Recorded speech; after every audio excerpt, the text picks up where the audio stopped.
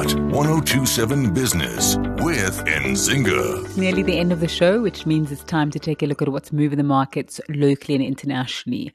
Wayne McCurrie from FNB Wealth and Investments is standing by to give us his take on what's moving the markets. Wayne, a very good evening and over to you. Good evening, Nzinga and the Hot 1027 listeners. Well, first broadcast for this year, and unfortunately the year hasn't started off well at all. I mean, we had a very good end to last year with all of the indices doing extremely well. I mean, when we look at the movements in November and December, the all share was up over 10%, the mining shares were up 18%, the financial shares were up 15%. It was only really the industrial shares that didn't go too well, simply because Naspers and Prosus fell. But unfortunately, this year is a complete reversal of that. I mean, the all shares down 4% so far this year. The mining shares are down 9%. So all of the good news that carried over didn't in fact carry over from last year. And I think the market's waiting for some new lead on inflation. I mean, the US inflation numbers come out on Thursday, and I think that'll give a good indication to what we can expect the market movement. If it's good news, I think the market will recover quite strongly. Asian markets this morning were basically flat. The Nikkei was up 2%. Europe, everything's flat. The only real big negative there is the FTSE in the UK, down about 0.5%. US markets are open, but they're also trading flat. I think everyone's waiting for tomorrow's inflation number.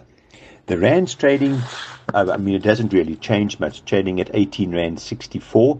Our all shares down about 0.5% today. Shares on the upside, they're all in fact South African shares.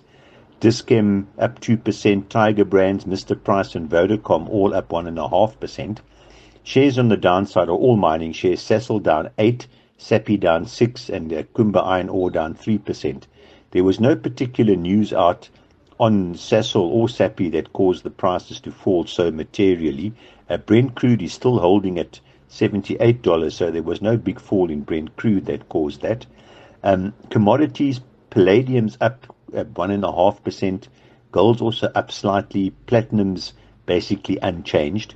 The real news coming out, there's two bits of news. Yesterday, Tongaat Hewlett said one of their bidders to buy the company, remember Tongaat Hewlett's in liquidation, and they got managers managing the company, has withdrawn their bid for the company. And then the big news overseas was Bitcoin.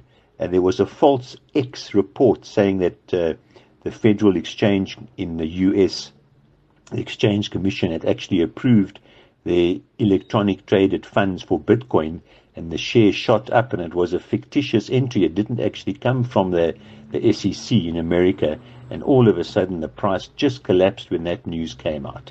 So that's really all the news of today.